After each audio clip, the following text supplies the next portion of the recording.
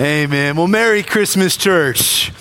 Isn't it good to gather together and to sing songs to Jesus and about Jesus, to exult in our Savior, in His birth and what He has come to do for us? And I'm so grateful that we get to do that together as a faith family. If you're a guest today, thank you for gathering. My name is Pastor Kenneth Bruce, and I have the privilege of being the pastor at the best church in the whole wide world.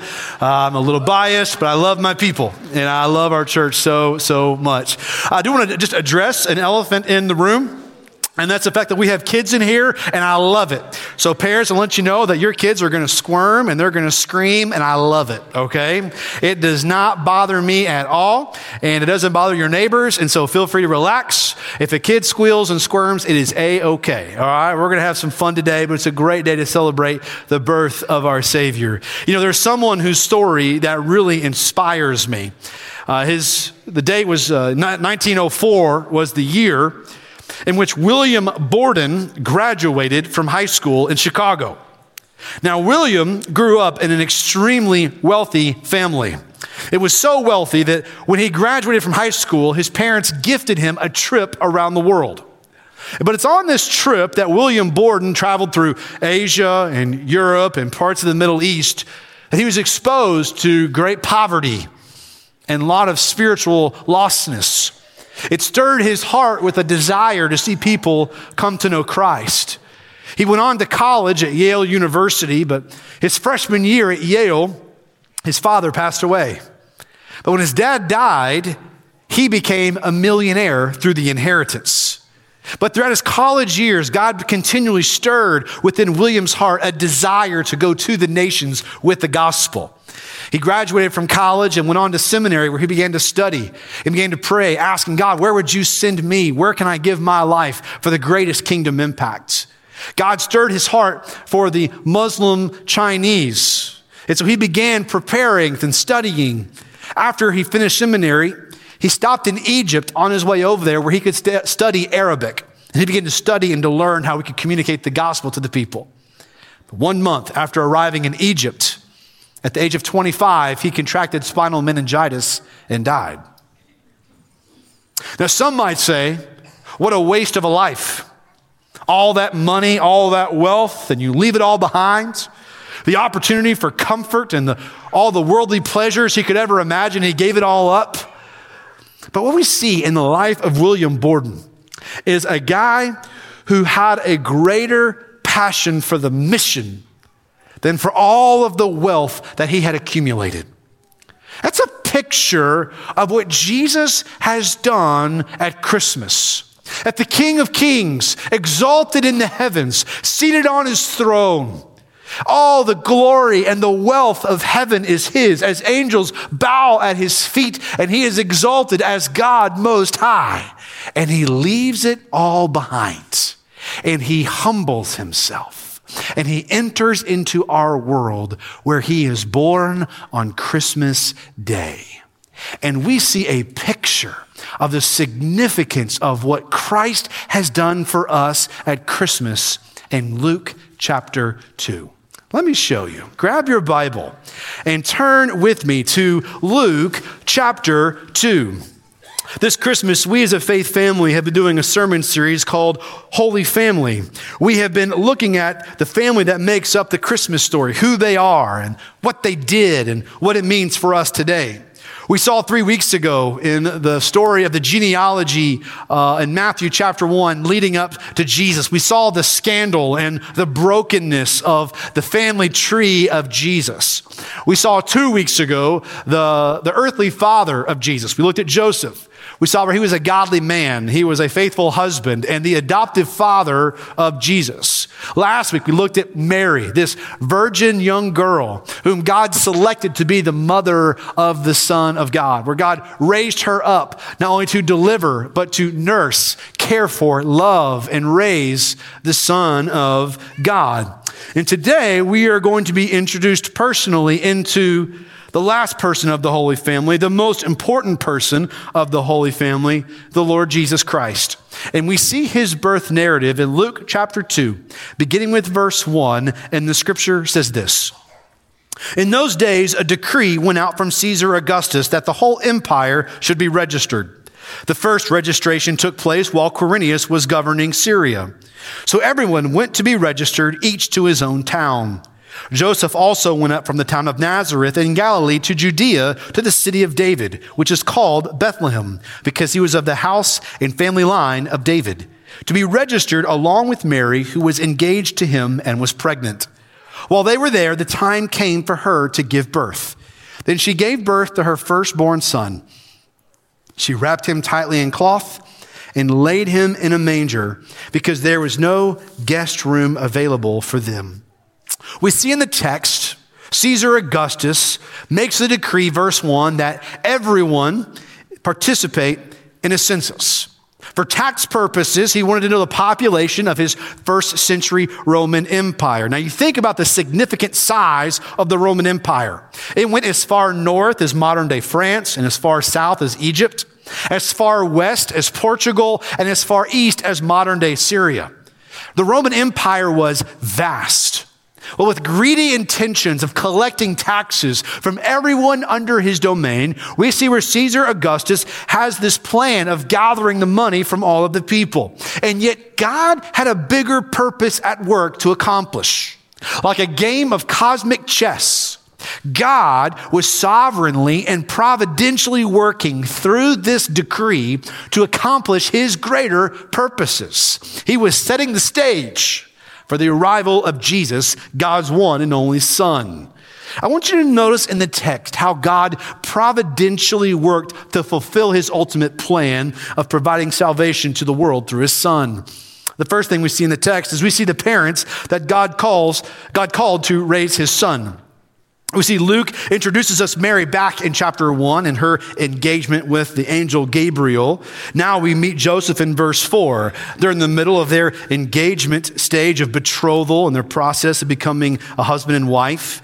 And we've seen over the past several weeks where how God raised up Mary and Joseph to be the earthly parents of Jesus. Joseph, as we saw back in Matthew chapter 1, was of the family lineage of Abraham. God promised Abraham 2,000 years before Christ that through him all the nations of the earth would be blessed. We see where God is faithful. He keeps his promise that God, through Abraham, sends Isaac and then Jacob and then an entire family line. This lineage continues forward all the way to we see in Matthew chapter 1 to King David. Through David, God makes a promise. King David, the Lord tells him, through you, I'm going to raise up a son. And this son is going to sit on your throne forever. He is going to rule and reign over the house of Israel forever. But as we go through the family lineage of David, we see king after king after king who failed and failed and failed. We never saw that true son of David who would come and rule and reign over Israel forever. But then as we follow along the lineage of God in which he planned forth, we see it go from Abraham, Isaac, Jacob, all the way down to David and Solomon and Rehoboam, down to Joseph, the earthly father of Jesus, the adoptive father of Jesus. God sovereignly chose Mary and Joseph to be the earthly parents of the Son of God. Isn't that amazing? That God is sovereign over all things, and he selects these two humble people in the middle of nowhere. This poor husband and wife who have no financial advantage, no political power, no influence or sway in culture, and God selects them. He sovereignly ordained for it to happen. And if you're a parent today, may I say to you, God has sovereignly and providentially selected you to be parents of your children. You are to raise them and to point them to the Lord Jesus Christ. This is the great privilege and honor that we have as parents, that God calls and selects us to have the children that he places within our family to raise and to shepherd and to point them to the Lord. Here are Mary and Joseph in the most impossible of situations. Their task, raise the perfect Son of God. Can you imagine the weight and responsibility of that? But as they were dependent upon the Lord to give them grace and wisdom and mercy, so it is true for you.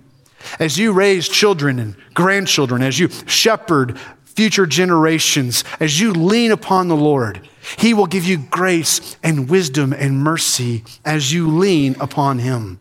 So we see the parents that God calls to raise the Son of God. But the second thing I want you to see here in the text is the place that God preordained for his son's birth. We see in the text that it was the mission of Joseph, verse 4, to safely transport his pregnant betrothed wife from Nazareth to Bethlehem. About an 80-mile journey through mountains and valleys, facing the risk of bandits and bad weather. The census had to be registered, and they had to go to Bethlehem. No way around it. Well, as soon as Mary and Joseph arrive in Bethlehem, Mary goes in to labor. The time has come for her to give birth to her firstborn son. But because of the large number of people who have descended on Bethlehem because of the census, there's no place for them to stay. There's no room. There's no place for them to go in and have this baby. I've spent some time over in Bethlehem, and throughout the landscape of this small town, there are caves. There's caves everywhere. Not in the modern day cave in which you go underground, although many of them are, but these caves are almost like overarching. They have this covering. Oftentimes shepherds would take their sheep into these caves for protection from the weather. Well, that was the option of Mary and Joseph, was to go to this gathering where there were stinky animals all around them. And they go in there for her to give birth there in Bethlehem. Isn't it amazing that here with animals gathered around, Mary gives birth to the King in the lowliest of places, in the most humble of circumstances. It's no mistake that Jesus was born in Bethlehem. If you backpedal into Micah chapter 5, it says that Bethlehem Ephrathah, you are small among the clans of Judah. One will come from you to be ruler over Israel for me. His origin is from antiquity, from ancient times. Isn't it interesting that 700 years before the birth of Jesus, God called his shot. He said the Messiah is going to be born not in Tokyo, not in Jerusalem, not in New York City, but he's going to be born in Bethlehem, a very strategic place. In fact, when King Herod learned that there was another king born in his territory, he sought out to have that king killed. So he calls in the scribes and he says, where will this king be born? Where will the Messiah come from? And they tell him, Bethlehem. This is the place that God preordained for his son to come forth. But isn't it interesting here in Bethlehem, the same place where King David grew up, the place where he shepherded sheep, where he fought against predators, where he wrote songs of worship. It would be here that he would eventually be ordained. He would be anointed to be the king over Israel. A shepherd king from Bethlehem. David was a forerunner of the true and greater shepherd king, the good shepherd, the King of Kings, who was born in Bethlehem this Christmas that we celebrate. It is the arrival of this king who strategically came into this world through the town of Bethlehem, this small, out-of-the-way town, 6 miles south of Jerusalem, a place that is called Bethlehem. It means the house of bread. That indeed the bread of life would come through this small town, that anyone who believes upon him would have eternal life forever. You see, God had a greater purpose when he chose Bethlehem as the launching pad for his son's salvation mission, which is the third thing we see, and it's the purpose that God sent Jesus into the world. The text says, verse 7, that Mary wrapped Jesus tightly in cloth. Now, certainly that was to keep him warm and safe and protected. But there's another layer to why she wraps him in cloth. You see, shepherds in Bethlehem would often wrap their baby lambs in cloth. They would wrap them up to protect them so that their skin would not get scraped up or to get nicked or to get bloodied. They would wrap them up to protect their coats and their bodies. Why? Because the sheep born in Bethlehem were born with a purpose. What was the purpose? They were born to die. You see, the sheep in Bethlehem were raised for temple sacrifice. They were bread as an atonement for the sins of God's people. But in order for the lamb to be used as a sacrifice, they had to be without blemish, without fault. They had to be clean and healthy and without stain or defects. So shepherds would wrap baby lambs to keep them from being damaged or blemished or flawed. In fact, when the angel of the Lord appeared to the shepherds in the field, if you look down at verse 12, he tells them, you will find the baby wrapped in swaddling cloth and lying in a manger. Those shepherds immediately knew what to look for, because this is what they have done for years and years and years. They knew what to look for. Well, in the very town where lambs were born for temple sacrifice, as temporary atonement for the sins of God's people, we see ultimately Jesus was born as the perfect, unblemished Lamb of God, wrapped in cloth, who permanently takes away the sins of all who believe upon him. In fact, in Bethlehem, these caves, they have very sharp walls. If you were to rub your hand up against the walls of these caves, your hand would begin to bleed from how sharp they are, like sharp knives. So these lambs would be wrapped up to be protected, so that when they would go into these caves to get away from the bad weather, they were to be protected so they could be a perfect, unblemished sacrifice at the temple. While Christy and I were over in Israel, we've developed some really close friendships with both Israeli Christians and Palestinian Christians, people who love Jesus, and they're in the middle of just an awful conflict. While we were over there, Christy and I took a picture. It's this picture I want to show you. In this picture, Christy and I are sitting on the Mount of Olives. Behind us is the temple complex. The gold dome is the Dome of the Rock. That is where the temple used to be back in Jesus' day. Over my left shoulder, I drew a blue circle around the Eastern Gate. It's also known as the Golden Gate. This would be the place that on the Day of Atonement, a unblemished lamb would be carried into the temple, where that lamb would be sacrificed for the sins of God's people.